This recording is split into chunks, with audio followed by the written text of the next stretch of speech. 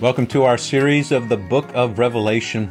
It's a study that's going to help us beware and be aware of the events and the signs, the spirit of the end times, to be ready for the last day, the day of judgment, and the reappearance of Jesus.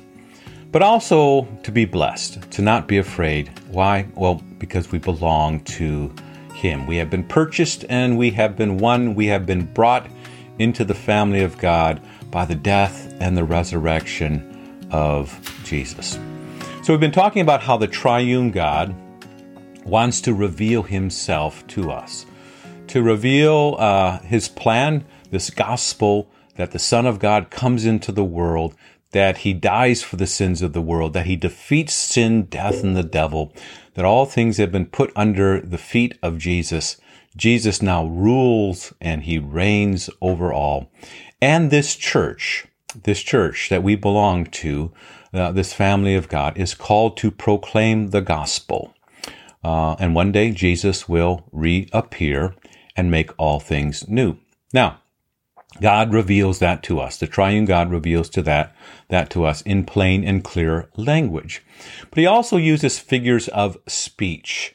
So one of the rules of interpretation, a great gift, will be that the Scripture interprets the Scripture. The real teacher, the Holy Spirit, is the one who will help us understand, will open our eyes to see what the Scripture means and how it points to the comfort that comes from the person and the work of Jesus. So Revelation is filled with these visions, this language. You'll hear words like or as, and so there'll be similes, there will be metaphors, there will be, these apocalyptic visions, unveiling or pulling back the curtain as to what is going on earth and in the heavenlies.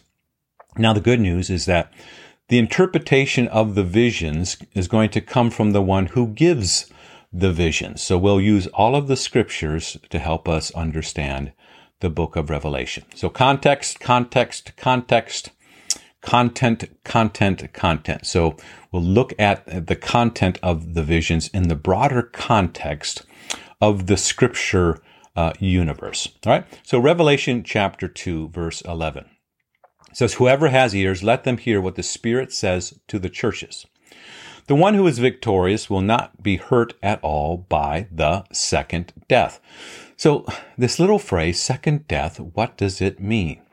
Well, you'll hear about born again or born from above in John chapter 3. You'll also read about the first resurrection in this book of Revelation. So what does it mean? Well, John 3, Jesus says, "Very truly I tell you, Nicodemus, no one can see the kingdom of God unless they are born again." Or you could say, born from above. Verse 5, "Very truly I tell you, no one can enter the kingdom of God unless they are born of water and the Spirit. Flesh gives birth to flesh, but the Spirit gives birth to spirit." Verse 5, chapter 5, verse 24, Jesus says, "Very truly I tell you, whoever hears my word and believes Him who sent me has eternal life and will not be judged, but has crossed over from death to life." So this idea of a resurrection, that those who are spiritually dead will have a resurrection and they will be made alive through the death and the resurrection of Jesus. Now, Revelation chapter 20. "I saw thrones on which were seated those who had been given authority to judge, and I saw the souls of those who had been beheaded because of their testimony about Jesus and because of the word of God. And they had not worshipped the beast or its image and had not received its mark on their foreheads or their hands. And they came to life and reigned with Christ 1,000 years. And then it says, the rest of the dead did not come to life until the 1,000 years were ended. And this is the first resurrection. Blessed and holy are those who share in the first resurrection. The second death has no power over them, but they will be priests of God and of Christ and will reign with Him for 1,000 years. Chapter 21, verse 6. He said to me, "It is done. I am the Alpha and the Omega, the beginning and the end. To the thirsty I will give water without cost from the spring of the water of life. And those who are victorious will inherit all this, and I will be their God. They will be my children. But the cowardly, the unbelieving, the vile, the murderers, the sexually immoral, those who practice magic arts, the idolaters and all liars, they will be consigned to the fiery lake of burning sulfur.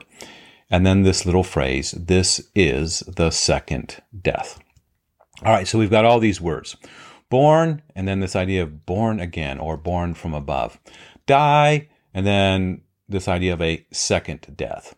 First resurrection and a second resurrection. Life and eternal life. So how do we work through all of this? Well, there's a little phrase I'd like to share with you. I don't know where it came from, but it's helpful. It says, if we're born one time, we're going to die twice. But if we're born 2 times, we will only die once. So in other words, if we're born one time, just physically born, but not born again, not born from above, the scriptures will say that we will die twice. There will be the physical death placed in the grave, but also this second death that Revelation speaks about, an eternal death. But if we're born twice, so not just born with a birth certificate, but born from above, born again, well, then there's only one death, a physical death. And there won't be the second death, the eternal death. So Scripture interprets the Scripture for us. The one who gives the visions also is the one who helps us understand what the visions mean. And so we use all of the scriptures to help us understand. What does it mean, second death? What does first resurrection mean? What does born again mean? Born once, die twice. Born twice, die only once. So the book of Revelation will speak with that type of language. It's a series, again, that's going to help us. It's going to help us beware and be aware of the events and the signs and the spirit of the times, to be ready for the last day, the reappearance of the Lord Jesus, the day of judgment. But it's going to encourage us. It's going to remind us that we're blessed. Those of us who by God's grace, by the work of the Holy Spirit, have been born twice, born from above, born again, we're blessed. We have no fear of the second death, the eternal death. And therefore, we're not to be afraid. Always why? Well, because we belong to Jesus.